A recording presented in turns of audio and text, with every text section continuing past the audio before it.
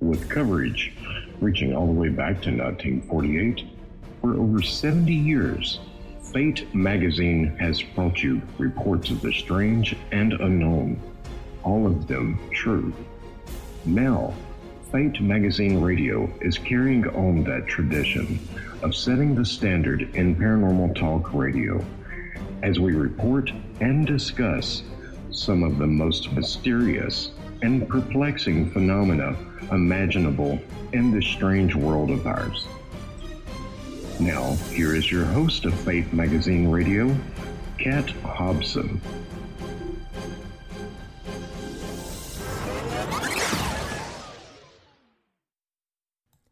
Good evening. Welcome to Fate Mag Radio here on WBHM Digital Broadcasting out of Birmingham, Alabama. I am Kat Hobson, your host, and we are the voice of Fate Magazine. Fate Magazine has been in publication since 1948, and we are the longest continuously printed anomalous topic magazine ever. So, 71 years. Yes, indeed. And you can go to fatemag.com and renew your subscription if you have let it lapse. We also have back issues and fun things, too.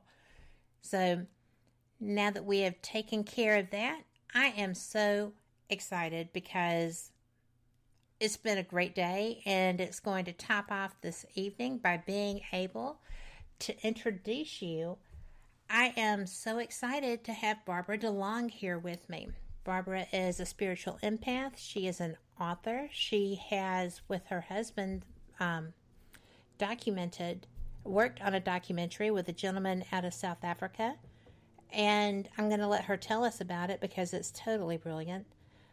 She has also written, narrated, and co-produced Secrets of the Stone, which is soon to be a major full-length documentary. And I guess that would be like a feature film length, right, Barbara? It is sort of. It never actually made it that far because my husband had, he was not thoughtful and he died. So it's on. I thought that you had done that posthumously of him. I'm sorry, no. I misunderstood that, but. No, it was a documentary that was presented to Megalithomania in 2011, and it's up on YouTube. The full 40-minute one is up on YouTube, yes. But never went any further than that. But it's been viewed almost 500,000 times, so it's I'm definitely. One of them. Well, I'm probably two of them, but I apologize for that. That's just okay. thought that was a project that you had worked on following that part of your life. And I know you never really have a following that part of your life. Well,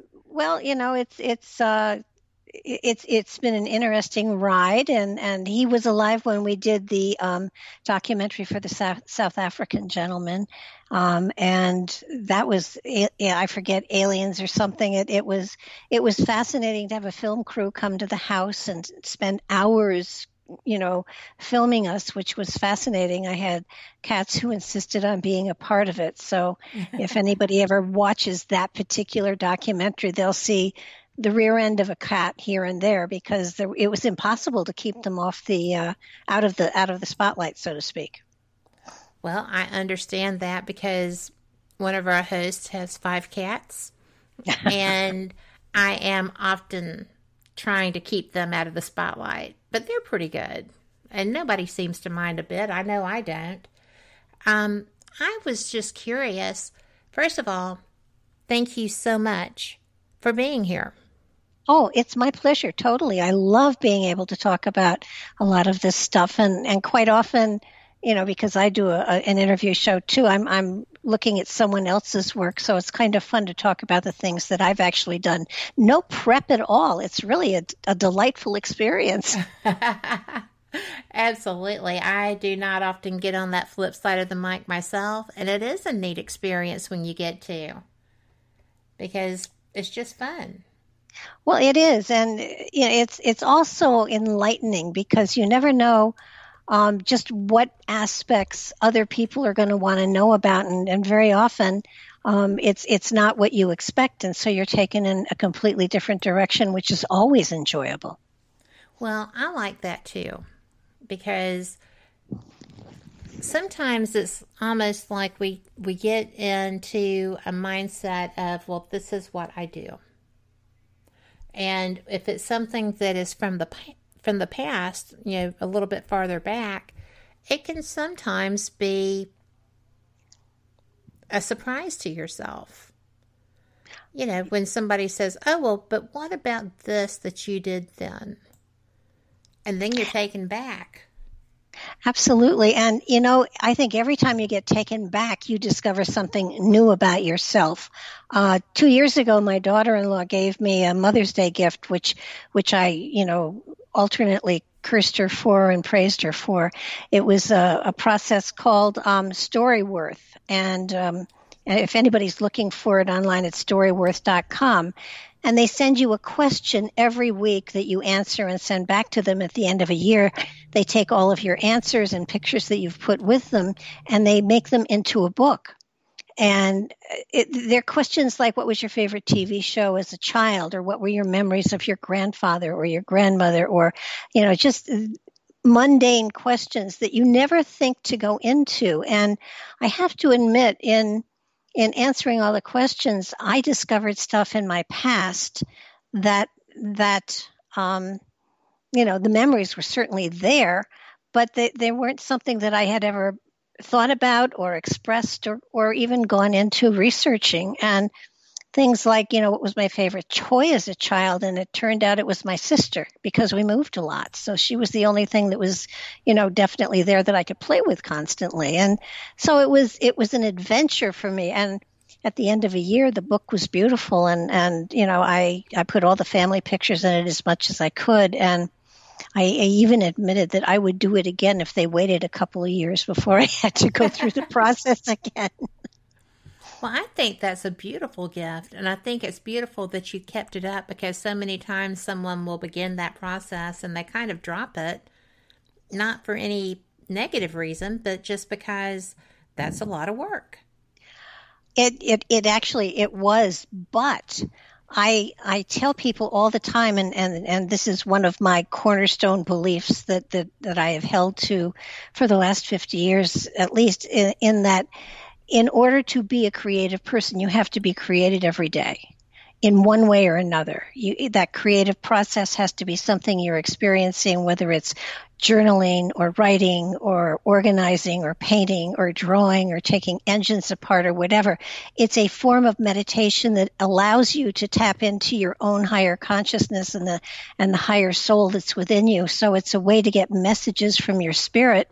And so a process like this, a project like this, forces that to happen. And it was amazing, because you could feel the juices start to flow, and that meant that once you had opened that portal to that part of yourself, you were able to get inspiration and insight from your spirit, without your intellect being involved, which meant the messages were more spiritual, were more insightful, and were more philosophical. So it was totally an enlightening experience, and it really was a joyful one after it was all done. I like that caveat, after it was all done. Yes. Well, when you sat down to write Whispers of Spiritual Wisdom, that is quite something. How long had you been active as a spiritual empath, and at that time intuitively psychic? How long had you been doing that prior to starting your book? Oh, you mean writing poetry? Writing poetry and doing the compilation, because it's not just poetry. There are beautiful essays in there as well. Okay. Never. Absolutely never. Really? Never. I've been involved in the metaphysical experience for now almost 60 years. And when all of those poems came through, I in the 80s, I started painting personal mandalas for people. And with the painting came a life reading that went along with the mandala. And the poems were poetry that came through in those readings for those people. And I just pulled all the poetry together. And the blurbs were things that I had written at other times and that were just hanging out in a folder. Patrick saw the poetry and he said, "Oh, we have to publish this." And I said, "Don't be ridiculous. It's, I don't even know if it's good." And I said, "I'm embarrassed." No. And he said, "Oh my." He said, no, we're going to publish it. And I said, "You can't publish just as poetry. It's disgusting. You got to put a blurb with every one of them of some sort." And so he said, "Well, give me the blurbs." And I gave him a list of blurbs to equal the number of poems that were there. He put it together and he said, "Now, what do you want to use as a cover?" And I said, "I don't care. Just, black cover, white print, whatever you want to do." And he woke me up one morning it was 6:00. And he said, "Come to the bathroom window." And I went to the bathroom window and he said, "Look at the sunrise. It's amazing." And I grabbed my camera and I took a picture, and that picture became the front and back cover of Whispers of Spiritual Wisdom. So I never intended to write that book. So, but what's fascinating to me is people think that the blurb goes with the poem, and it does. Well, it wasn't intended that way, but that's the way it fell together. And so some of the poems are very, very pretty. The poem that's on the back cover, I love especially. I do love that one. But, the other ones were free verse, and they just happened. I don't write poetry. I don't like poetry as a rule either. I have a book that was my dad's. I have 2 books that were my dad's, who passed a couple of years ago. And I keep them where I can read them. Mm-hmm. One is on my bedside table. The other is on my desk. And they're brilliant because they're not all poetry. One of them is art and poetry by women, very 70s and 80s kind of a thing. The other one is just basically gems of conversation or moral turpitude, depending on which person you're reading your quote from. But it covers everything from, character and morals and happiness and, the good of humans, and everybody from Homer to Plato to Samuel Clemens to people of this century, but early, because it was published early in the century. And, I just find that shows me a whole different side of my dad. Oh, yeah, I would think so. Which is pretty cool. And when I was reading your work, I don't know why you were hesitant, but I'm glad that Patrick didn't accept that. And I am very appreciative that you have this book out, because as I was reading through it, I posted an information on the show that this could be a textbook for life, and I think in a lot of ways it is. Do you not ever perceive it that way? Actually, in retrospect, yes. And what was really kind of cool, when Patrick went into the hospital to pass away, he had stage 4 lung cancer. And when he went in there, I was talking to the nurses, and after he passed, I took 10 copies of it in, and I said, this might help people. And I got a note from them, and they told me that it meant so much that, people always found something they could cry over, or that they could relate to, or, it touched them. So it apparently it has greater impact than I thought it did.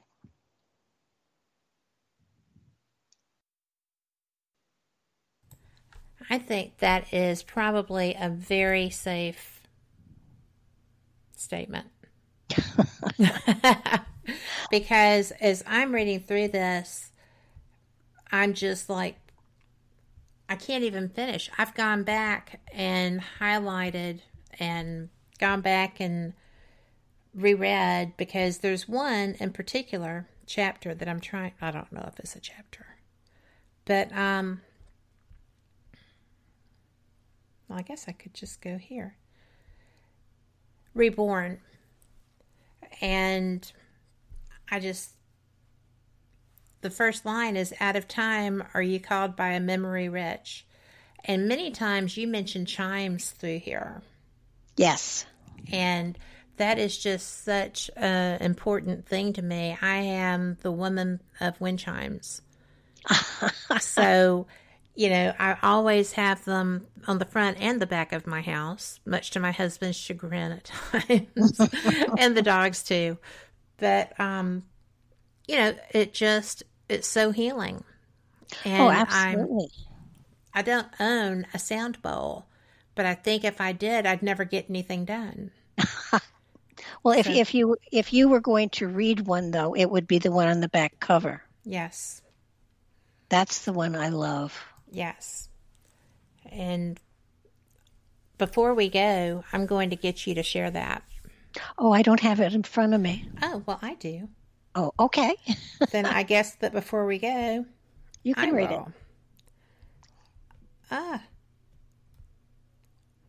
But do you know what? I have the afterthought. Okay. I don't have the actual cover. Oh. Why do I not have the actual cover?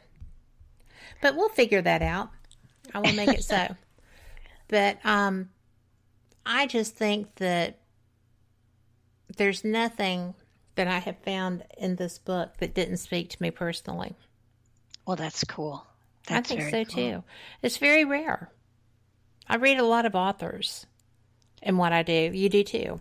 Oh, yeah. I Yes. try not to have anyone on unless I'm familiar with their work. And I just think that's courtesy. But I learn a lot too. So it's a good thing. And if you had to go into the center of the book, what would be the one that shocked you the most that people respond to? The strongest response, I guess. There's so many of them. And I haven't really looked through them that I haven't looked through them lately at all, to be honest with you. I think the Whisper one, that is, there's a whisper that drifts upon the wind. It reaches you and touches your soul. Mm-hmm. A seed, a spark unite, and abundance is yours because a whisper answered a whisper. I think, they're all of them pretty. They all are. I just think that's stunning. So, well, I think what always has impressed me is that I didn't realize I had written a poem until I read through what I had written about somebody, and and there it was, Well, yeah. But this is, let's see. What about something that I liked is you called A Voice Never Used. And I just thought that there's so many of us that we ignore that about us. We just kind of go along, and then all of a sudden we have a way to be able to reach out, to bring this out. And again, you utilize chime. From a voice never used, yet clear as a chime from a well deep within, summoned from beyond time. And I think that's a great line. I've got highlights all through this thing. Okay, I've got the one on the back. Do I have time to read it? Please, yes. Okay. Through canyons of crystal flow rivers of dreams. on currents of time to dimensions unseen. Unfold your wings of wishes, let the winds of destiny guide you. Open your heart and welcome the visions carried within. For magic there awaits you, harvested through time. 'Tis yours alone to awaken, you need only conjure the rhyme. That is perfect. That's my favorite. I can see it. I can feel it. And as she read that, and Carolyn in chat said, "Well, Barb, nice." I agree. And, we were talking during the break about how beautiful your website is. And by the way, that is BarbaraDeLong.com. So I am just thrilled to be able to share that with you, because when I saw it, the first thing I said was, "Oh, this is beautiful." And when we were talking during the break, Barbara, you said, well, I told them I wanted everything on the index page, on the front page. So what would be a normal drop-down menu is your page. Oh, yeah. And it's brilliant. When you it's funny. My webmaster said it's not done, and I said it hasn't been done. That means it doesn't mean it can't be done. And I have found that when you hit a web page, you look at the front of it and then you move on. And this way you hit the front of my web page and everything is right there. Now, as you go into the different buttons, there are certainly side panels where you can go on forever. Mm-hmm. But yes. But it's just the mentality of people who do the going through websites that you have to catch their attention immediately, or you lose them because they just go on to the next one and the next one and the next one.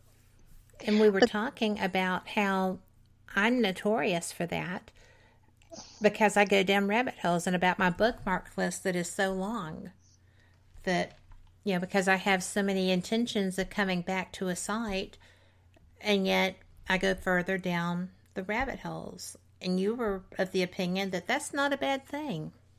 No, that means you're following your intuition, which is it's more appropriate. If your ego is set on researching one very small area, lots of people will just do that. But with your manner of exploring and investigating, you get caught by a flow of creative energy and you follow it. And it's where you're supposed to go, instead of saying, no, damn it, I wasn't going that direction. I want to just look up this stuff. And sooner or later, you go to where you're supposed to be. May not be where you wanted to go, but you're going to where you're supposed to be. And that's what's supposed to be inspiring to you. And lots of times I will run across something that, dang, I didn't know that particular topic was out there. And I have found over and over again that the longer I've been in this field, the more I know, the more I know I don't know, because you get to a point where you're saturated and you think, well, okay, I now know it all. And suddenly you discover not only do you not know it all, but everything you know is now old-fashioned and has been updated. So it's a constant matter of researching and letting go of what has now become, not truth, and reaching for those elements of thought that will become the truth in the future. It's exciting. It's all get out. Well, it's funny that you put it that way, because I am always amazed by what I didn't know.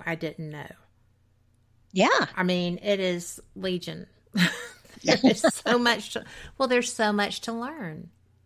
Well, yeah, and I think when you do shows like you do and like I do, where you're talking to authors and out of respect to them and their work and all of the work that they put into the book, you read the book, you suddenly find that you are stretched beyond your imagination. I'm going to be interviewing Dr. Greg Little tomorrow night on his book, The Denisovans.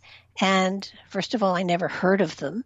And second of all, it answers a lot of questions for me. And third of all, I'm suddenly learning about nuclear DNA and mitochondrial DNA, which frankly I never would have voluntarily learned, but because it was in the book, I read it. And now I understand a little bit about it. But it's a way of educating yourself, keeping your mind open and stretching. And sometimes, we get to a certain point in life and it's like, I'm done with education. I've learned all I need to know. Now I'm just going to relax and enjoy life and work and stuff like that. But if your mind isn't constantly challenged, that old adage of use it or lose it is very, very true. Absolutely, it's true. I have found myself falling into that trap. And I have to be very careful because Parkinsonian dementia is on one side of my family and Alzheimer's is on the other side of my family. So I have to work very hard at making sure that that part of me stays agile while I'm trying to keep the rest agile too. And it's overwhelming sometimes. But it's so exciting. I mean, it is always exciting. And you go from, I think there's in a couple places in the website. I mean, I really should go back and reread everything because my philosophy has changed dramatically since it was created. But I keep telling people, I can tell you what I believe today, but check with me tomorrow. It may be a completely different direction. I mean, I have from time to time talked about angels and spirit guides and stuff like that. I no longer believe in them. I believe we are. No, I don't. I mean, I believe in God. I believe in a creator, absolutely. But I believe our spirits, the spirits that we carry within us, are totally evolved spirits that are having a human experience, and they're all knowing and they're connected to cosmic consciousness. And that's where our information comes from. That's where our guardian angels are. That's where insights that help us to avoid total disaster. That's where that information comes from. And of course, past life experience as well comes through that aspect of us. I mean, our consciousness only has this particular lifetime as a frame of reference. Our spirit has all of eternity as a frame of reference. And if we can find the portal to get from consciousness to higher consciousness or the spirit, we have it all. And those people, now this is my opinion only. First of all, everybody has a right to their own philosophy and opinion. And this is just mine. I totally believe that those people who say they channel, for want of a better Archangel Michael, that their spirit, their higher consciousness realizes that they can't accept the fact that it comes from within them. So they basically hologram themselves to have an archangel or a guardian angel appear to them in a vision in their head, wherever, and give them the information they need. They're very comfortable to take that information from another source as opposed to trusting what comes from within. I would agree with that, and I'll tell you why. When I first started actively seeking, I bought books on connecting with your spirit guides. I talked to people who I considered much more knowledgeable on the topic than myself. I was told, well, as you're falling asleep, ask them to tell you their name and, as you're awakening so that you'll retain it. Mm-hmm. And I only ever got one name, and it was a very strange name. And it was Mel Gonquin. Oh, cool. And when I tried to Google that name to find out what his story might be related to it, the only thing I ever got was the Algonquin Indian tribe. Nothing was relevant to this name. And I thought, well, this has happened 3 different times. This has to be relevant, right? So I just thought, well, I get so much deja vu. I make life decisions based on it, and I've got all this other stuff going on. Maybe this is who does that. Maybe this is me, Yeah. Because I can't find any other point at all. No other point of reference. So when I stopped being so rigid in my thinking, then things just started flowing much better. Well, It's an odd thing. We've been taught that, we have to look to higher authority. And in many cases, we've been programmed that we don't know it all. So we have to find somebody who knows it better than us. And in my opinion, I have done psychic readings. You've done them from time to time too. And I don't believe that people should go to psychics. They should go to themselves, because a psychic they can read your energy. Yes, they can, tap into you and tell you what your inclination is at that moment in time. Yes, they can actually do that. But the reality is, until you trust yourself to make those choices, you won't make them. True. Because you're looking for someone else to tell you what to do. This is your life. This is your experience. You make the choices. You live with your choices and the results thereof. That's the purpose of the lifetime, not to seek out. And it's the same thing with people who are doing spiritual journeys and things like that.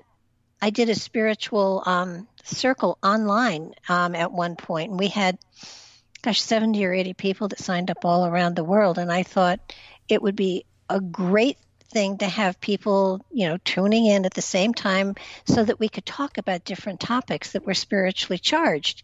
And I found, much to my horror, that and half the people that signed up were practitioners, I might add, that when I started to talk about what spirituality was, nobody knew. And so what ended up is I did lectures. And I sent everyone my lecture notes that I had gathered, and sometimes it was like 100 pages. And all that material, by the way, is on the website as well. Yes. And so it's a matter of becoming your own medium, becoming your own psychic, becoming your own guide. That's what we're here for. We're here.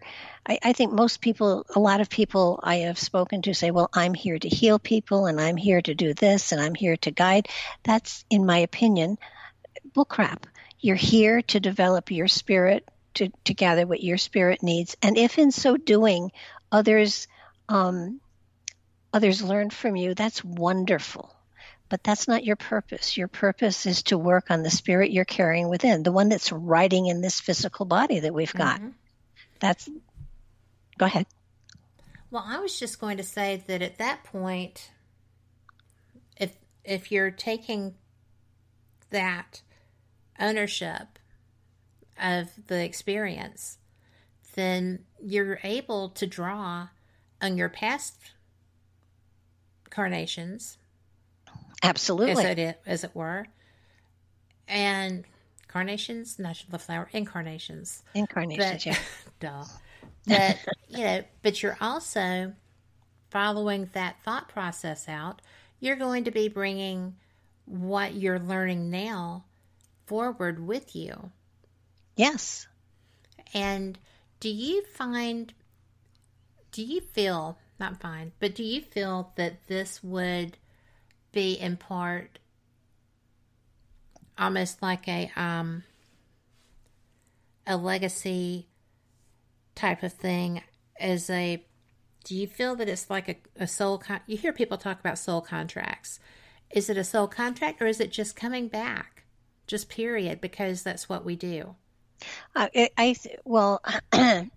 My philosophy, again, for today, actually it has been for the last couple of years, that there is a source of creation. And that source of creation at some point in time sent out seeds. And those seeds were spirits. And those spirits floated for a time within the cosmos, and found that while they had super intelligence, there was no way to expand unless they took on a physical form. So they began to manifest within physical form on planets like Earth, and live the lifetimes and gather information. And so their journey is going from lifetime to lifetime to lifetime, gathering information, wisdom, and here's where I diverge from just about everybody else. And, everybody says you're gathering to return to the source. I don't believe that. I believe we are gathering information to the point that at some point in time, we ourselves become a source and send out seeds ourselves. Well, don't you think that that's kind of what we're supposed to be doing anyway? I mean, there is a creator. Yes.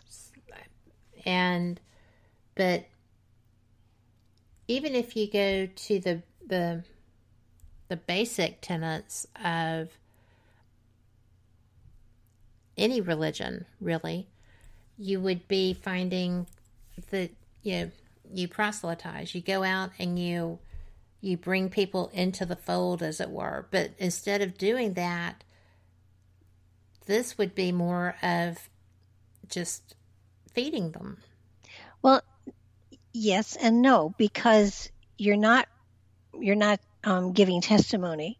You are a living example of what the journey becomes. So it's not words, it's action. Yes. Well, anything that somebody's going to take from you and be serious about is going to be your actions, how you live, how you behave. Yeah, absolutely. So it's a matter of not needing to say something. It's how you live your life. And so in that way, yes, you're teaching by example. And so it's, when somebody says, I'm here to be a teacher, and then you look at how they're living their life, and it's sort of like, well, what do you mean you're here as a teacher? Well, I give classes. So you're not teaching. You're stuck in a place. But if your teaching is a part of how you live, if you truly are, I wrote someplace that you can either be a parrot or a prophet. Yes, you did. And it is, you can quote chapter and verse till you're blue in the face, but nobody's going to pay attention to you. But if you take the chapter and verse and you bring it into yourself and you make it your own, and then you live that philosophy, then you do indeed become the prophet. I am just having a great time. But we have a question for you in our chat room. But before we go, I wanted to say something on this topic that we were discussing relevant to parrot versus prophet. And we had been talking during the break, and one of these days somebody is going to start recording breaks, but it's not going to be me. But they would make great books. But seriously, I think that it's so important what you said about the person that just goes and memorizes everything, and that's what they're tossing out in their conversation and their lectures and their teachings. And when they rewrite, it would be plagiarism, except that they're using their own verbiage to put out the same idea. And when somebody internalizes it and it's something that they know to be truth that is altered, it actually does alter you, then I think that's when you become a living lesson. Yeah, it's sort of like, don't speak it, live it. Totally. And that's in every walk of life. That's in everything that humans do.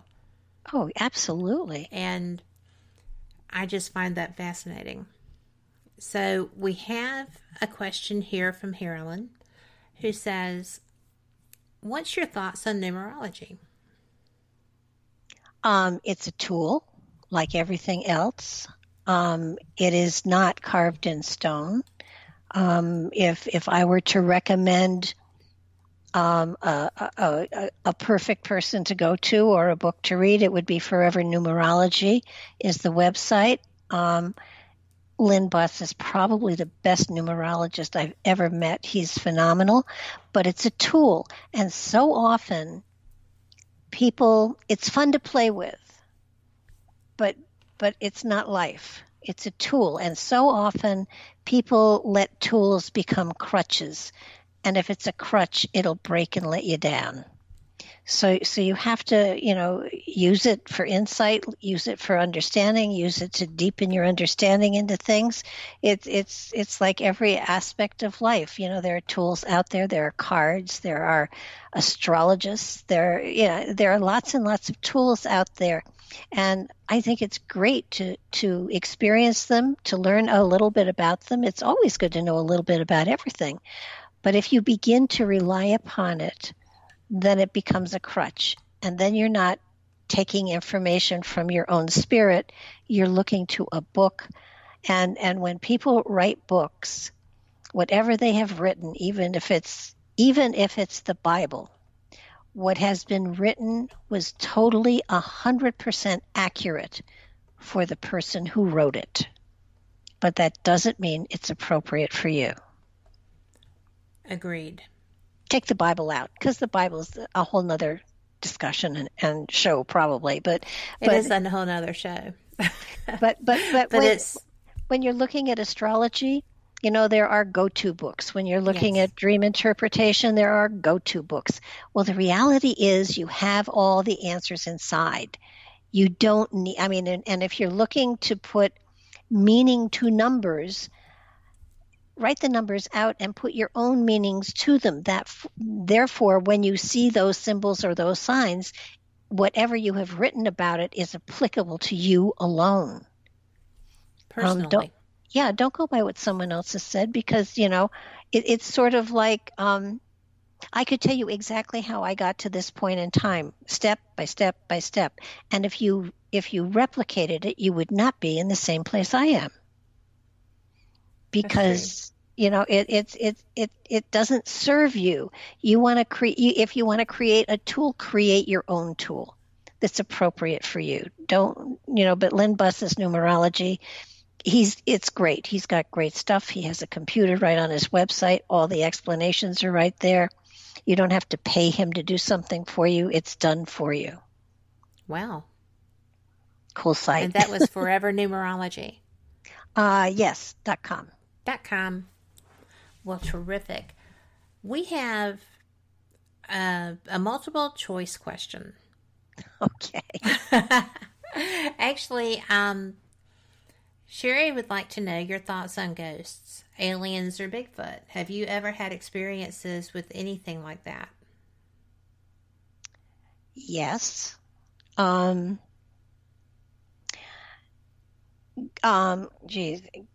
aliens, or Bigfoot. 3 different topics. And you've got 10 minutes until we go to our next break. And okay. If it takes longer than that, we'll pick it back up. And if you don't want to answer that, you don't have to. Oh, no, sure. I'm open to anything here. I don't believe in ghosts. I do believe that when a spirit leaves the body, that there is a shadow. And it's not a part of the soul. It's an imprint upon reality. So it's not a part of you. But there is sometimes a filament that will last. If someone has died a traumatic death, there is an imprint in time, but it's not a part of the spirit of the people that have gone before. It's that energy that is imprinted in time. And often, if you're sensitive, you can feel those imprints. Sometimes you'll feel a cold place in a home or whatever where a traumatic death has happened. So I don't believe in spirits coming back and rattling chains. As a matter of fact, in my experience, when a spirit moves on, there is a period of time where they want to come back and scare the daylights out of somebody, but they don't do it because there's so much exciting stuff in going back into the ether and becoming a pure thought form and looking at where you need to go next. Aliens, I'm not so sure about, to be honest with you. In my experience, I have found that when people don't understand something, they blame it on the aliens. Not so sure they actually exist, or if they do, that they are as prevalent as people say they are.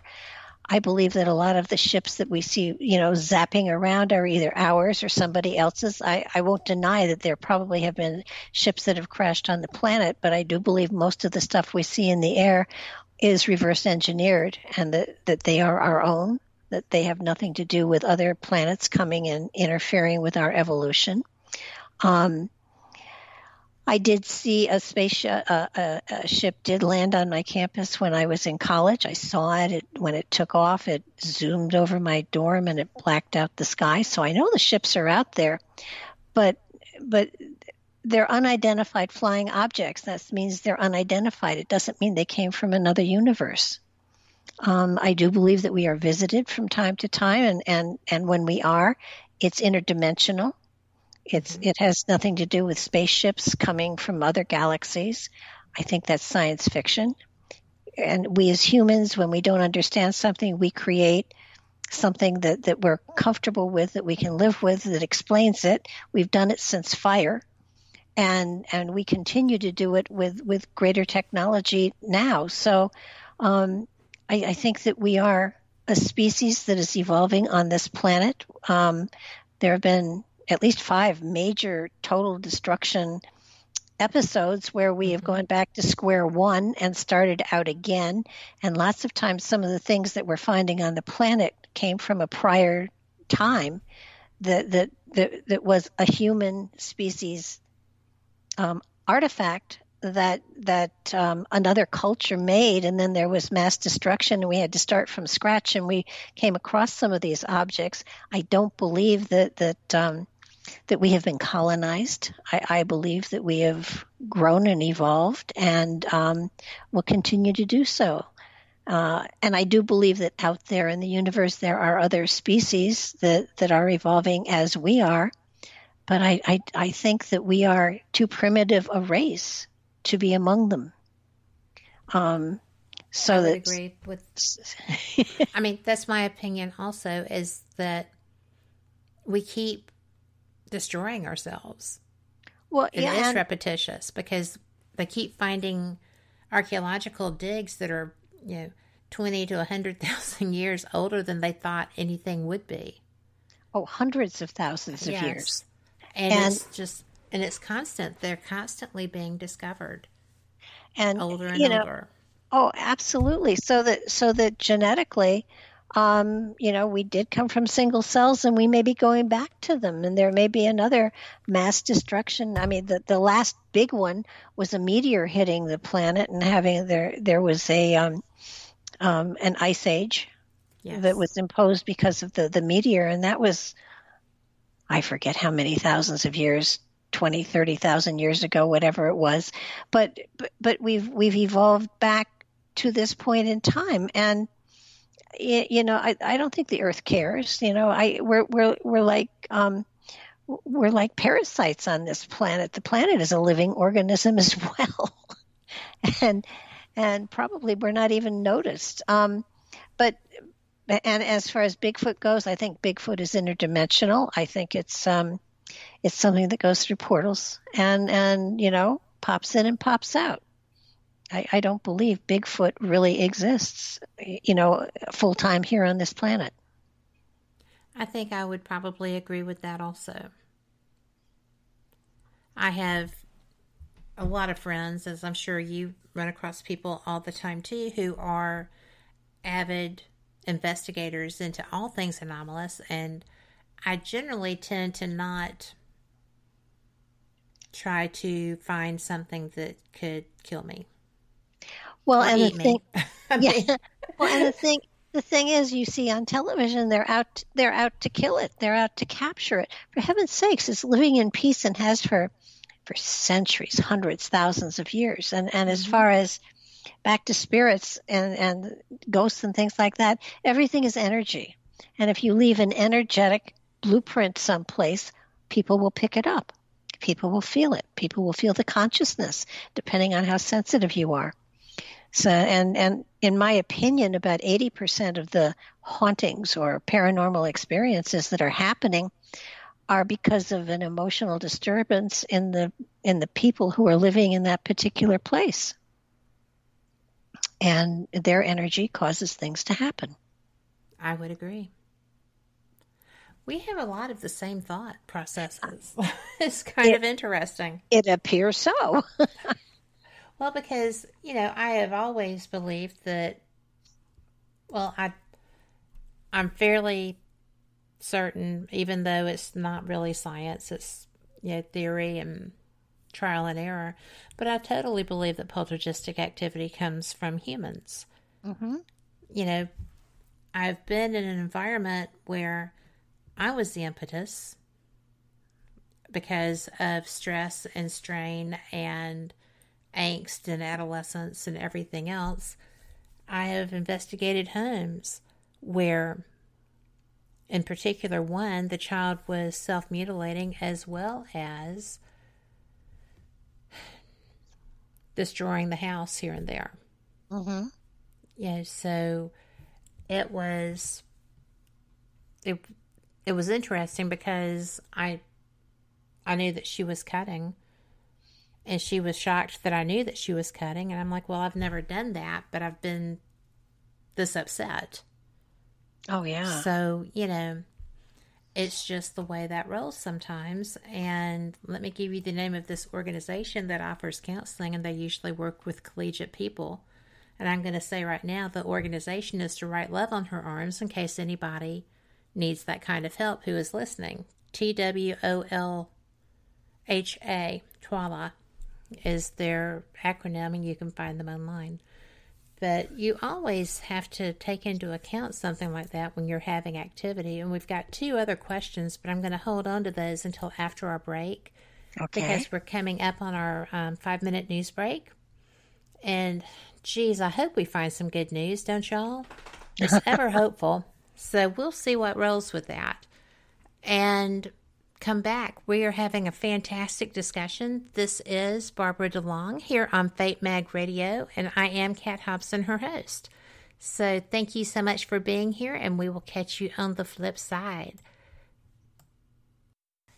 Welcome back to Fate Mag Radio. Thank you so much for joining us here on WBHM Digital Broadcasting. I'm Kat Hobson. I'm your host, and I am joined tonight by Barbara DeLong, who is just putting up with all the questions and answering everything. And I have had the best time getting to know her work. So I hope that y'all are enjoying this at least as much as I am. She's amazing. So I told you, Barbara, that we had a couple of more questions for you. Mm-hmm. And they're interesting. This is a great audience. But the first one is, what's your views on climate change? Well, the first of all, the climate is changing, but it's a cycle that has been going on for billions of years. It's just that we haven't seen this part of the cycle. It's kind of like Halley's Comet. You know, it only comes a certain number of years, and depending on when you're born, you may see it once or not at all. And I think we're going through a natural progression of the seasons. I think it is changing. There is no doubt about it. But I don't think that you can blame it on cow flatulence or any of the other many things that it's been blamed on. It's a part of life. It's a progression. And we have to live with it, because no matter what we do, the earth is going to continue to wobble, and it's going to continue to go through its cycles. And we have to learn to live with it as opposed to try to change it, because if you try to change it, you could literally probably, if you got really extreme, throw the earth out of orbit, which would not be a good thing. I think that would be a strong negative. Yeah. I mean, honestly. And I found it so weird, too, that, 3 months ago, we're hearing about cow flatulence and how we're going to have to, eradicate cows from the planet. And all of a sudden, Burger King has a meatless Whopper out 3 months later, right? So tell me this hasn't been in process for quite some time, and this just seemed like a handy thing to toss out there to get people to go vegan. I'm not giving up meat. I'm not a big meat eater, but every so often I would like to know what's there. Well, there are certain blood types that have to have the meat. So, even if you stop eating meat, the cows aren't going to stop having gas. Well, true. And, I don't like pleather. No. you know, leather shoes are just not my idea of a good thing. Although I did buy some jeans that were made from recycled bottles the other day, and they are surprisingly comfy. Well, if you go back in time, this planet was covered with. I mean, look at Oh, yes. bison.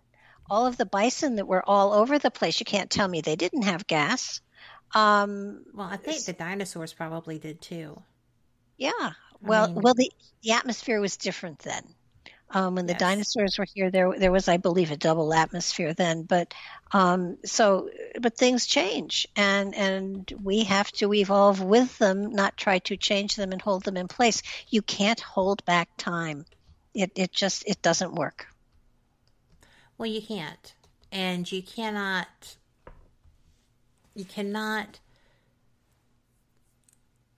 control really very much of anything. Well, You, the farmers here in Connecticut are not be able to plant their fields in the same time frame that they used to because the weather has changed. mhm. And those people who are pig-headed and are going to plant them when they usually planted them are going to find that their crops fail. But those that pay attention to how the seasons are changing and shifting will be able to adjust their planting and harvesting to go along with it. The weather is changing. There's no doubt about it. And so, crops that once grew in one place no longer grow there. I mean, come on. I mean, the axis has shifted at one point in time. So, and then the plates floated in other directions so that we are constantly changing. You have to look at it, chart it, and adapt to it. Were you in school in the 70s and 80s? And the 60s. Okay. I graduated from high school in 1980, and we Okay. were all going to die because of an ice age. Yeah. And, and it was the same alarmism, the same, Annie, get your gun kind of mentality. Mm-hmm. And so now we have climate change because global warming sounded ridiculous to us that had gone through the ice age. So they just changed it to climate change so that it was adaptable for any purpose. Well, and the reality is it's going to change no matter what we do. So, Yes. Adapt. I mean, I graduated from high school in 62. Okay. So, we were taking shelter under our desks in case of an atom bomb explosion. So, Which was not an unlikely possibility at that time. no. I was duck and cover too. And But you look at there's always somebody out there saying, the end, that man who has been walking up and down Broadway for at least the last 100 years saying the end is near. Holy mackerel, it is near. It's just a relative term, though. Yeah. It's. I wonder how many miles he's walked with his sign, with his placard. I'm sure he's worn out a couple of them by now. I would think. But the other question that we had for you, and there's a couple of more. How do you feel about demonic spirits? Do you feel that they may exist, or is this more of people who that's what they are? I believe I don't. I believe that there are people who are very, very disturbed. I personally do not believe in demons. I don't believe that there are entities out there that are trying to buy your soul or drive you crazy. I think there are people who are chemically imbalanced, and this is what they feel, this is what they believe, and sometimes you can believe so much in something that you create it within your reality. Not the fact that a demon exists, but that you are responding to what you think is out there as opposed to what is out there. I don't believe there are demons. I believe that we're souls we're spirits on a human journey. And this is just something else that, to be perfectly honest with you, I believe that demons were created by the church in Yes. order to frighten people. And I would agree. Yeah. they've done a good job. Well, certainly. I mean, because people, anytime anyone has any type of mental illness, there's, in certain cultures, demons as the cause. Because it couldn't really just be mental illness because, look at what's happening. Well, Yeah. people can generate that. Oh, with chemical imbalances, people can be very, very violent. And,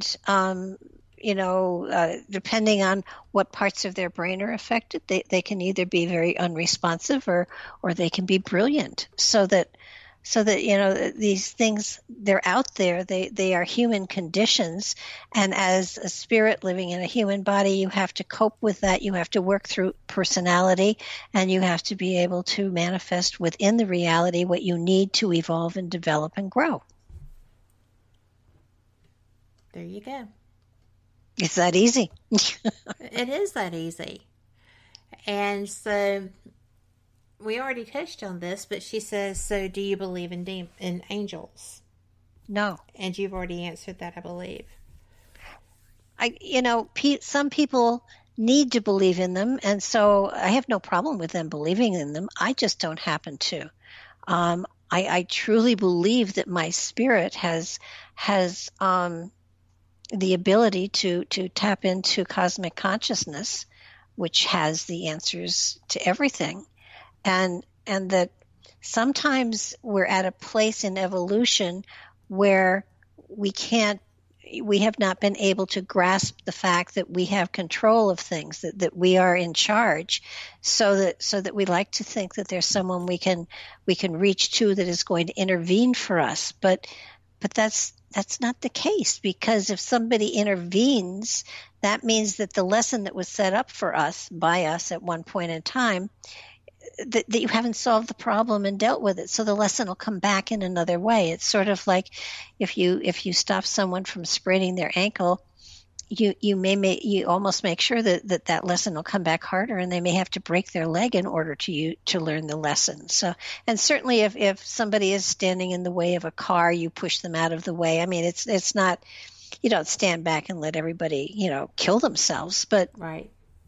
But I have friends every now and then that do and say things repeatedly, and I wish I could say I don't try to intervene and stop them, because that I do, but it's hopeless and it's ridiculous, because they are going to continue doing what they are doing in order to learn what they need to learn, so that they can overcome that and get onto a healthier flow. It's just frustrating to see a good friend repeat something over and over again. Yes, it is. And I was, in my adolescence, that friend, because I was a slow learner and adamant that things were going to be the way that I projected them to be. And that was tough. So eventually I learned. Something that I found interesting was both with demons and then with angels. They're both controlling. They're both tools, if you look at it that way. I know that I have been, because I'm a paranormal investigator as well, I've been in environments where there were very angry human spirits. Mm-hmm. And I finally developed the attitude that if you're a schmuck in life, you're a schmuck in death. And, right? Well, I mean, it's true. And I think that's, I think if you're wonderful in life, you're wonderful in death as well. But it is reassuring to think that some of the idiocy that I've accomplished in my life will be going forward with me, so that maybe I won't have to relearn that, which leads us to our next question, which is, what are your views on karma? We've got about 2.5 minutes before our break, but we're probably going to have to pick that one back up too.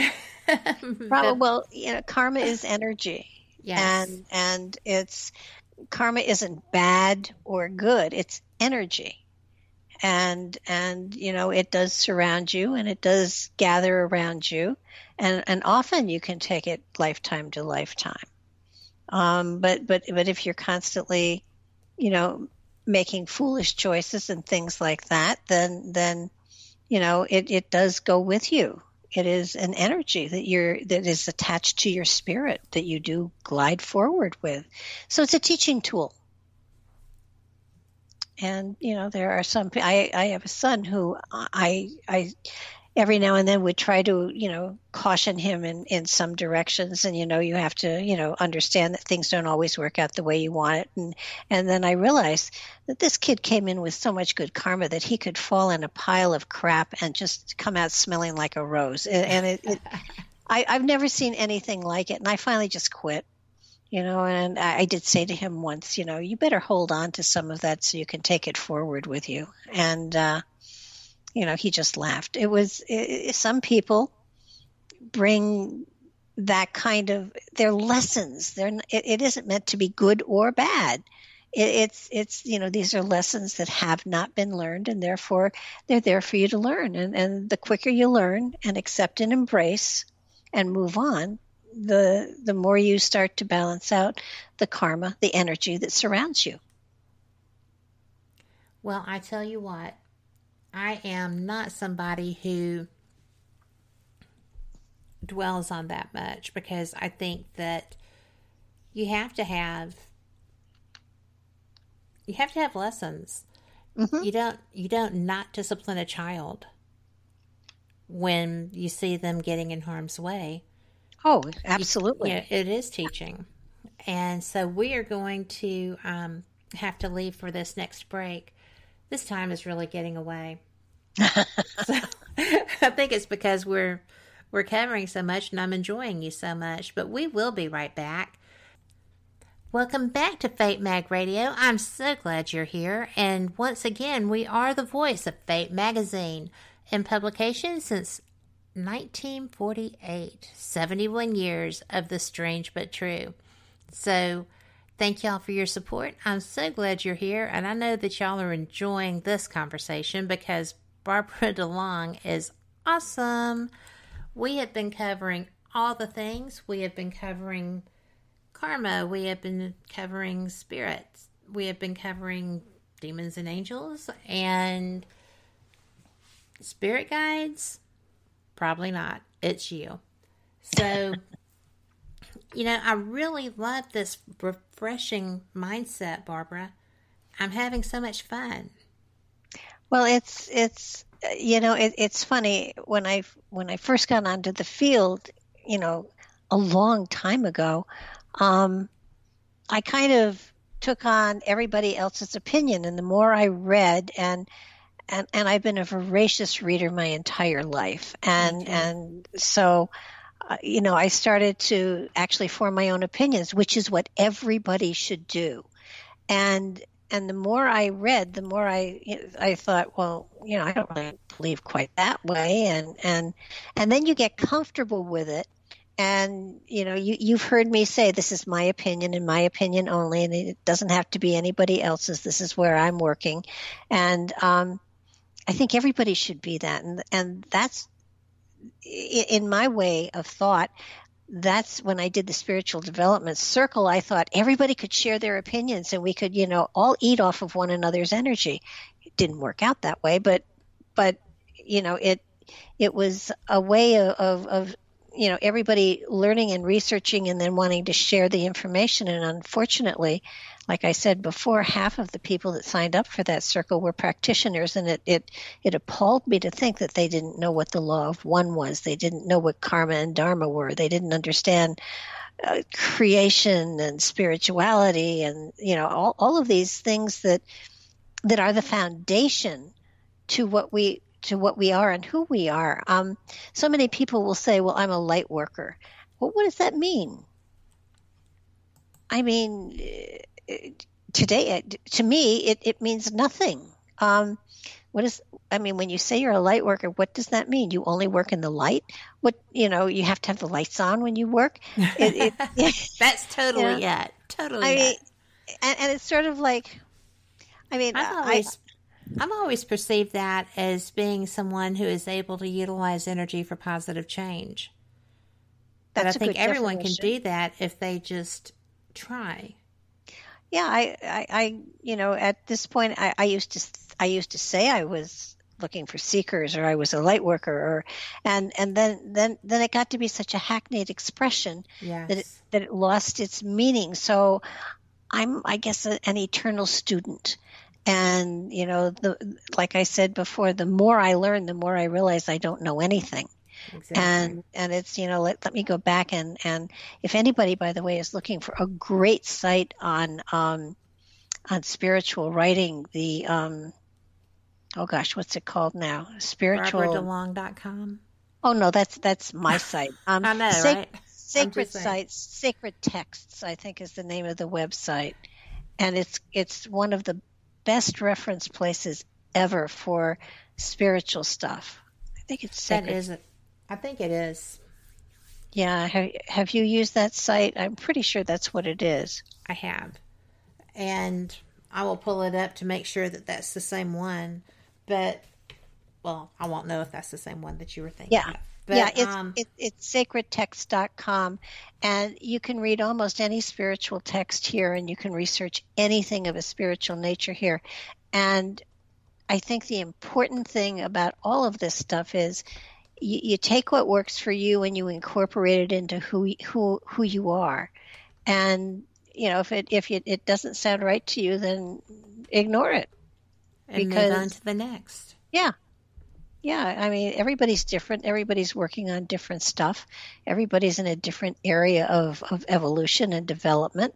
And so, what really resonates to you is what you glom onto and you incorporate into yourself, and then you move on. It actually has a dash. It is sacred-texts.com. Yeah. It's a great source of material and all sorts of wonderful stuff. Well, it really is. And this was the site that I had in mind, but it includes everything. You've got world religions, traditions, mysteries, abuse, Age of Reason, ancient Near East, astrology. Everything is here. Yeah. So it is. And instead of looking for a teacher, become your teacher. Become Absolutely. The teacher. And it's funny. I hated school. I absolutely hated it growing up. And so obviously I became a teacher, and which I found hysterical. And then I have 2 master's degrees in teaching. And it wasn't until I stopped teaching that I really started to teach on a spiritual level. So it was an amazing journey, but it took me a very long time to get to the end. And I only teach because I talk a lot, and hopefully people will say that's bullcrap, or let me look into it. And if I can make people think enough to challenge me or to look into something that I've said or written, then my job here is done. Well, I am just so impressed because Sherry in chat says, yes, definitely a believer of creating your own positivity. And if you have that, you pass it on to others. Mm-hmm. And that particular individual I know personally, and she is a fantastic example of that. So I see why she believes that way. I think another catchphrase, and I don't know where it came from. I'd like to take credit for it, but the last time I thought I had created a saying, I found out, and that was when in doubt, don't. And I took credit for it for the longest time, and I finally found out that I did not originate that one, that Benjamin Franklin did. So now I'm saying I must have been a reincarnation of part of Benjamin Franklin, but well, at least you were in good company with the mindset. Yeah. But and another quote that I have that I'm pretty sure I didn't create, but I love, is you create your reality by your perception of it. Ooh, that's good too, and that's very true. Yeah. It is, and it's sort of like if everything looks, if everything appears to be not going right, then you have to sit back first and laugh at it, and then figure out, okay, so what the hell is the lesson I'm supposed to learn from this, so I can actually move on. And let's get this lesson now. Yeah. Yes, I know. I've been there. It's kind of like, but you don't let it get you down. You just sit there and say, okay, there's a lesson here. Now, what the devil is it?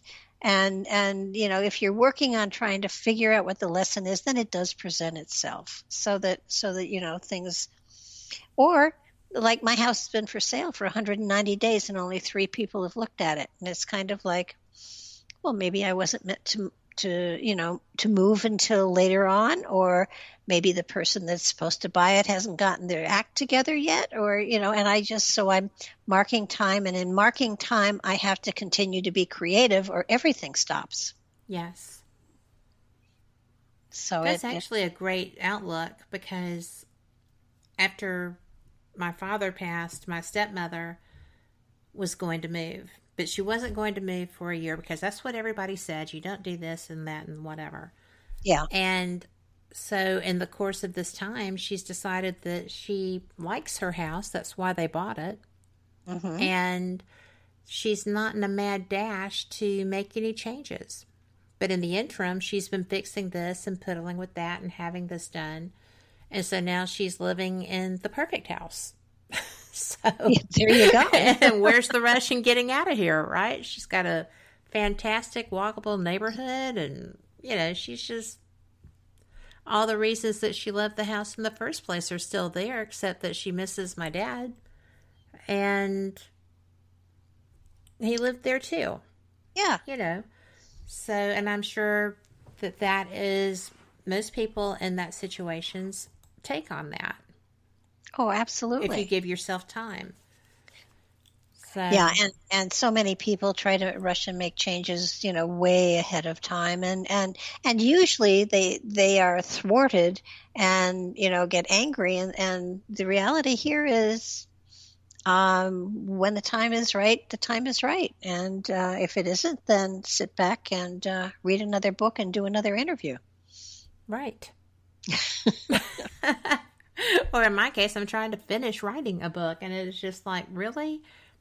I did not think this was going to be hard. What was I thinking? So, it's funny. It's funny. I thought it would be a gravy train because I write well. Mm-hmm. And consolidating thoughts is not what one would think. It's a lot more difficult than I actually just finally broke down and bought a book on the subject. And thought, well, I'll listen to somebody else for a while. I'm not doing it. Well, I found, when I was going to do the website, I had a friend who it was a startup business. And I said, well, you don't have a lot of customers, so can you do a website for me? And she said, sure. And a year later, I asked her, well, where's the website? And she said, well, you have to write it. And that was a shock to me. Yes. And she said, let's start with a bio. Do you have one? And I said, I can't write a bio on myself. That's just, and I gave her 3 or 4 whose forms I had stolen from other people that I thought were good forms. And I said, here's what I've been working with. You do it because I trust you. You're a really good writer and you know what would be appropriate. And she came back about a week later and she gave me, she said, what do you think of this? And I looked at it. And I said, it is technically beautifully done. I wouldn't buy a used car for me for anything in the world. And so then I realized that I had a unique voice. Now, that doesn't mean unique great. It just means unique different. And that if I used my voice, my thoughts, my ideas would be in my voice and people would recognize it and they would, pay attention to it to a certain degree if they were reading it. And so it taught me an amazing lesson. And, everything on my website just about is channeled. In other words, comes from spirit but it's my spirit and it's my voice. And because it comes through me, it's my vocabulary and my voice. And in some cases, it's magical, and in other cases it isn't as magical, but the thoughts are there. And so, finding your own voice and saying, and really kind of thumbing your nose with whatever other people say is appropriate or the way to do it, for me, is a better way to go, because this is my voice. This is what I have to say, and this is how I'm saying it. And I can stretch it or shrink it, whatever you want me to do, but it's my voice. And it's worked for me so far. It has very well. I love your site because it is your voice.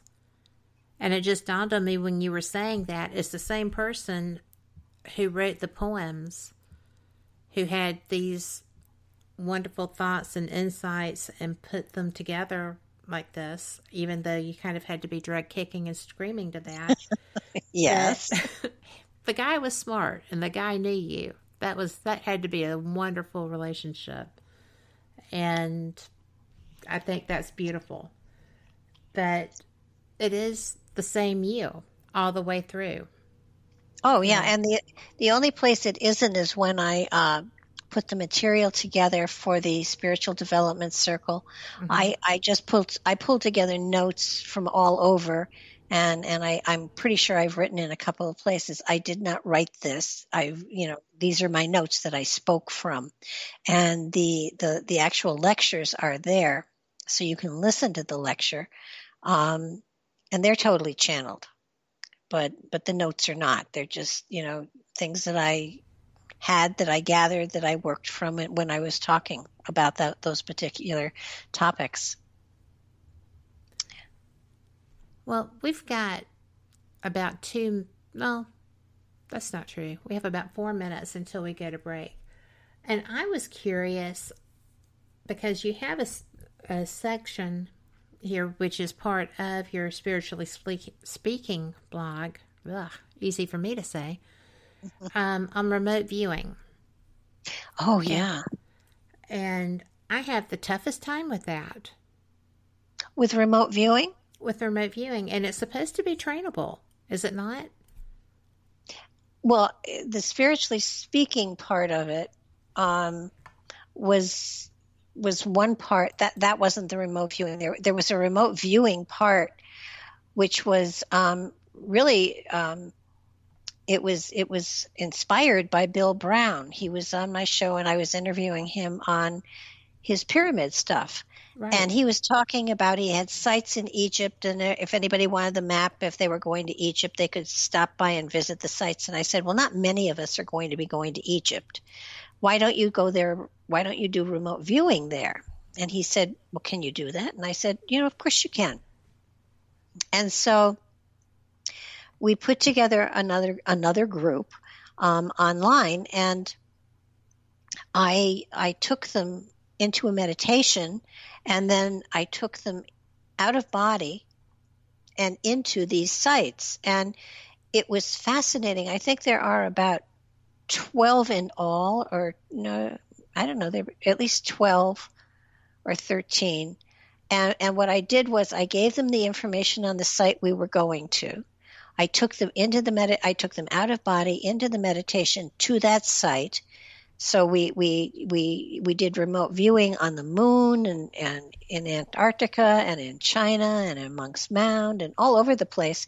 And what I found was, when I first started, the first two are not as good as others, because normally when I do led meditations, I give people an opportunity to drift on their own.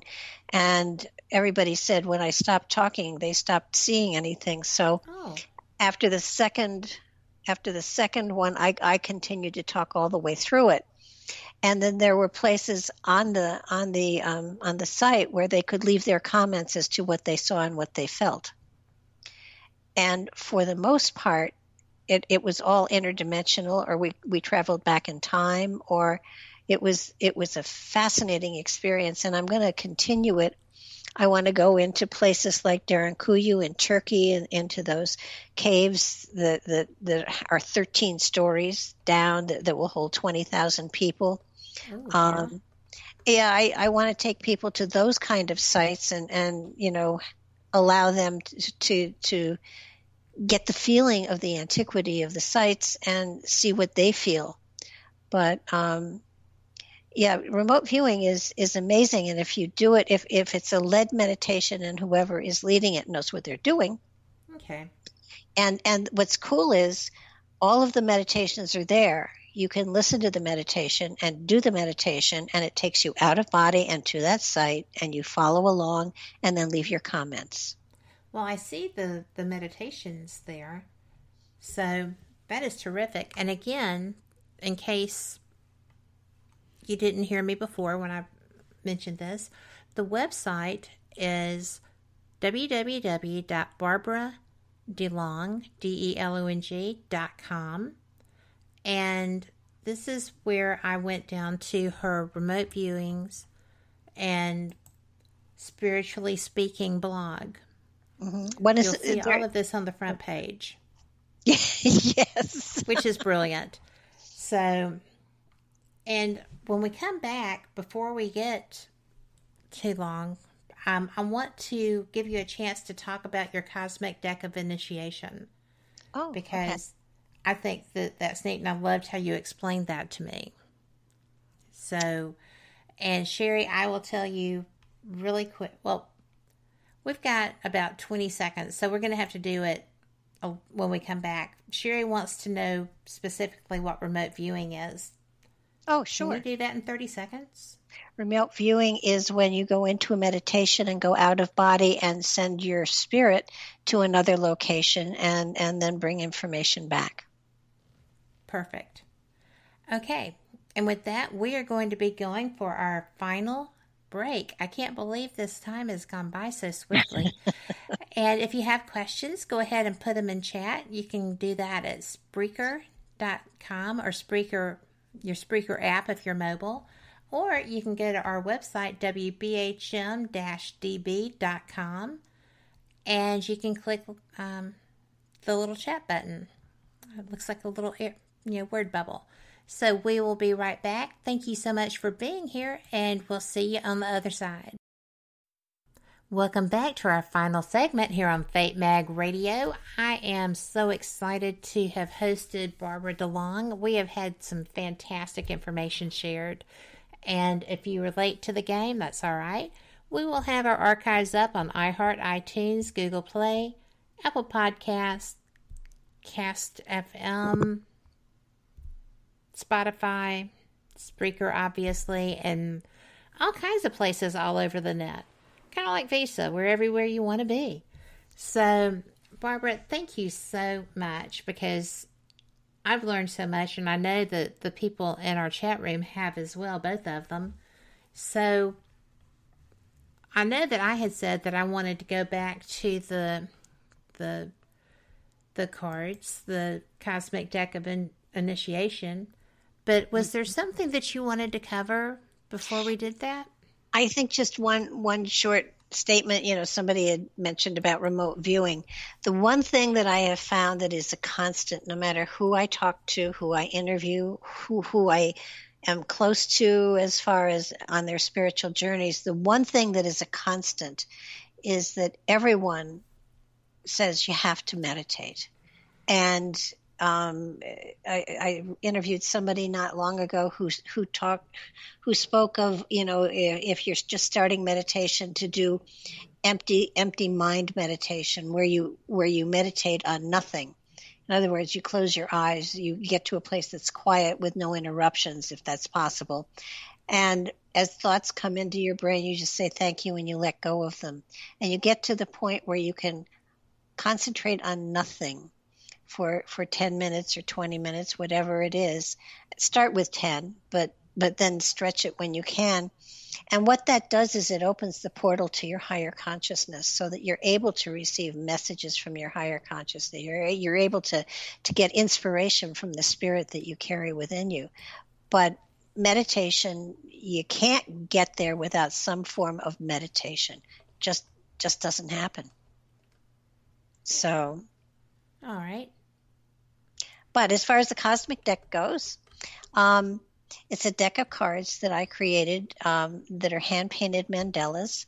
And I was challenged to create them because I trashed people's tarot decks at psychic fairs. And when I worked psychic fairs a long time ago, and I just found tarot decks for me were negative. And I said, there should be a spiritual deck of cards out there. And at that time, there was the Rider-Waite and there was the Aquarian deck. And those were really the only two decks out there. And so my friends got together and said, you either create the deck or shut up. And basically. And so 9 months later, I had a deck of 52 cards that I had created a mock deck for, and I put it on the table after a fair. I said, there you go. Make it say something negative. I dare you. And after about 20 minutes, they gave me the bottle of wine and said, keep drinking. So, and it was interesting because I didn't read Standard Tarot, and frankly, I didn't like it. And so I thought, well, all right, I'm just going to create my own deck. And so the first 11 cards represented the chakras, the physical reality. And then the next 11 cards were cosmic laws. And so that's, you have body and then you have mind. And then you have the spiritual laws, which is spirit. There were 11 of those. And then I threw in the astrological. I wanted those to be 11 too. And, but the astrologers I knew said it was not, bad taste to try to get rid of one of the astrology signs. So I had to put 12 in, and then I threw some wild cards in as well. And, the deck of cards represents your journey through time. It starts with the physical and it goes to the spiritual. It's really a map. And what it does is it gives you information on where you are spiritually.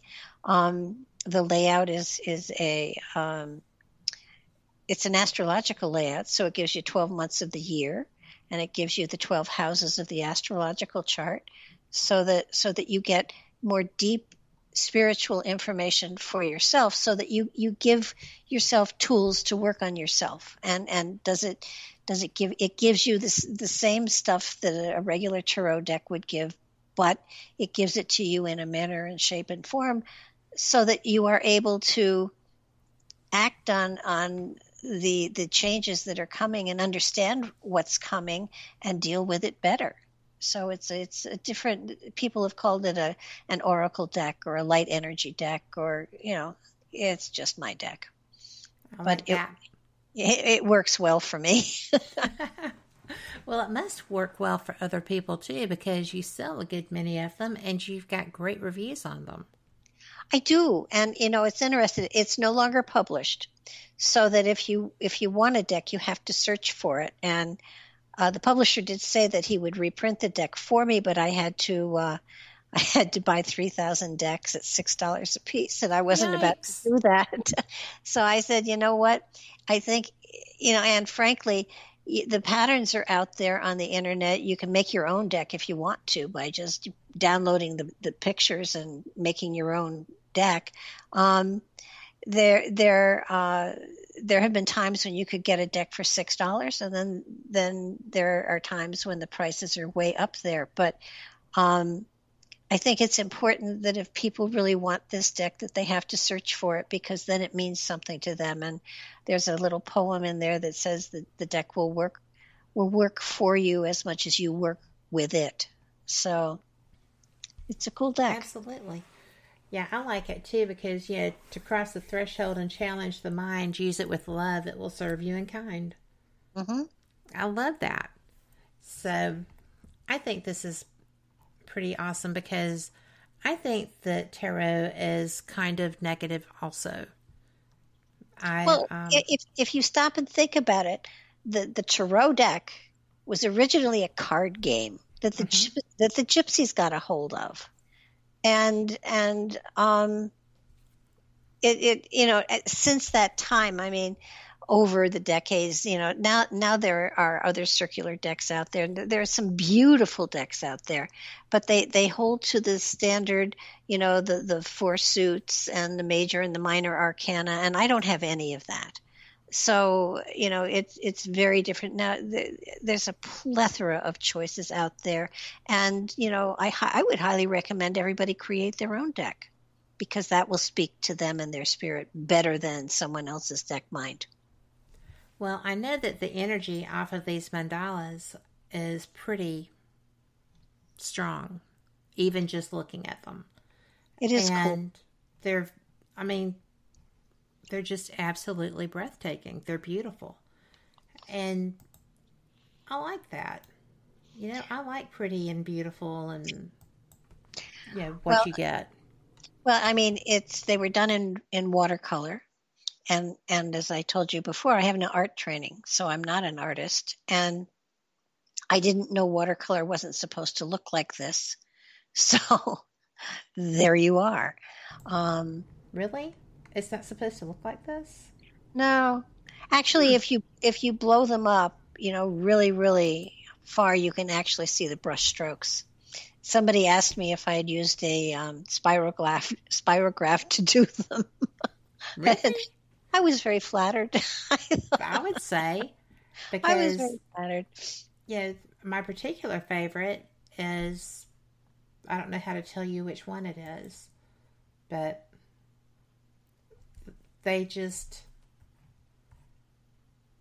I'll have to share it with you later.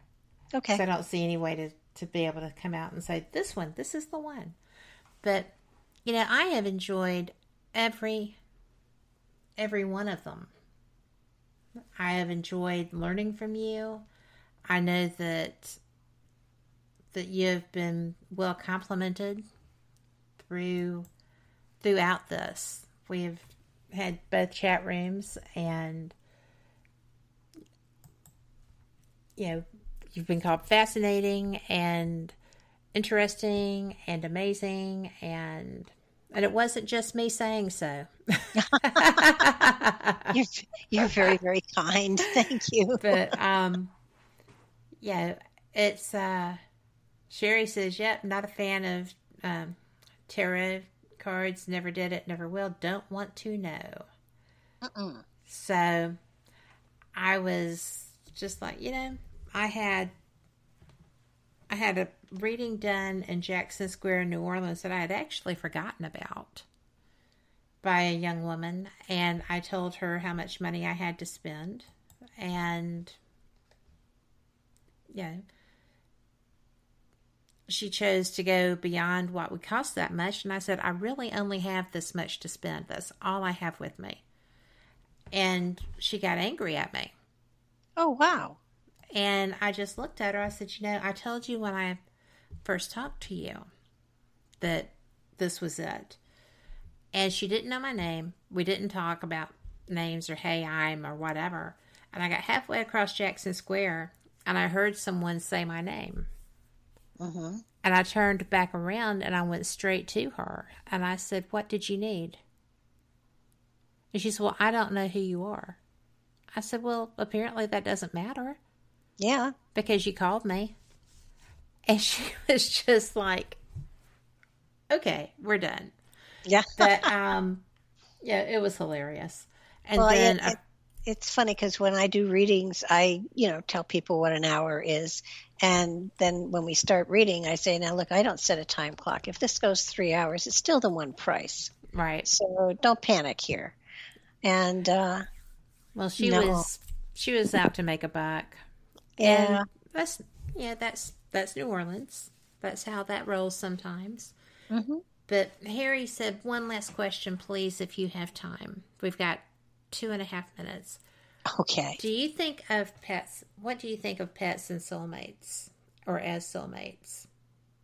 Pets as soulmates and familiars? Absolutely. I believe that they do connect to us. I think that not always, but I think that there are times when there is such a synchronicity and such a connection that dogs and cats, and my only experience is with dogs and cats, I do believe that they are connected to us in a very deep spiritual place, and that I'm a cat person, but I've had dogs too, and I believe that they are an important part of a sharing of soul energy, that they give unconditionally. And if you have pets that are giving unconditionally to you, it makes you a better person. And if you live in a place where you can't have pets, that's not judgmental against you. I mean, you can still love pets and be connected to them. But I think when people choose not to have pets and the reason is just because they don't like them, that there's something missing in the person. I would agree. I mean, I've had a Russian blue cat that I swear came back a second time as a Russian blue, and it was the same characteristics, the same behavior patterns. It was as though he knew me, and I fully expect to find another incarnation of that cat before I pass over. Do you know, I have to tell you that I lost a dog a few months ago, and it was devastating because it was a horrific, unexpected moment. Uh-huh. And it's been a bit. It's been since the beginning of summer, maybe late spring. Anyway, while I was out of town, my husband called and said, in the course of the conversation, he said, a little dog broke into our yard. And I said, what? He must have been running from a coyote or maybe some of those feral cats, right? Mm-hmm. And because we do have two that they can't catch here. And but we do have coyotes up on the hill and stuff like that. And David was like, well, I think that someone threw him over the fence. And I said, well, why would they do that? It would have broken his back. We have a high fence. So at any rate, the dog had obviously been loose for some time. Mm-hmm. And he's very respectful of birds overhead, so he knows hawks and owls. So he was out on his own for a while.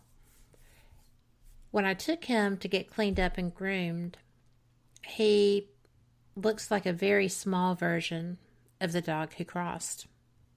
And he has the same facial features. Mm-hmm. He is really astounding. And he now has the same bark. Except that he can't quite roll the R's yet, but he's working on that. He's like, ruff, ruff, So I'm just kind of like going, well, I was planning on just fostering him. And so now he's got a collar with my phone number on it and stuff. So he's not going anywhere. I believe pets adopt us, that we don't adopt them. I agree.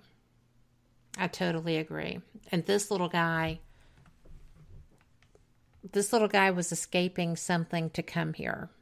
So he's not going anywhere. Oh, that's cool. That's very cool. So.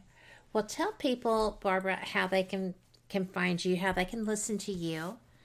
And I've had so much fun, but it is time. I hate that.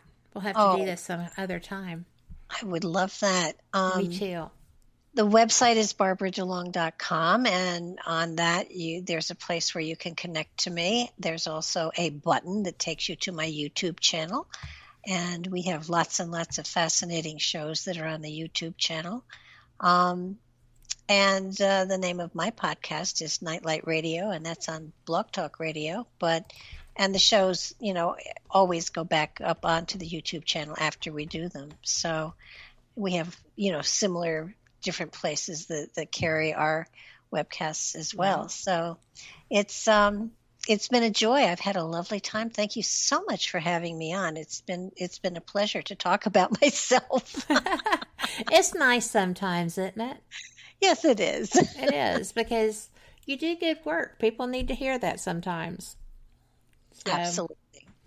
Well, thank you again. And to all of our listeners, thank you so very much. I'm so glad you were here and that you got to enjoy Barbara right along with me. We will be back. I am looking forward to this week of shows. We have Paranormal Pride Monday. With Denise Pridemore, we have Paranormal Experience Radio with myself, and I am hosting Krista Sageray. We have Friday, Paraversal Universe, as well as Ghost Talk Radio. Both of those will be rebroadcast, but they will be brilliant. They both have things going on. They're presenting and hosting. So that'll be terrific.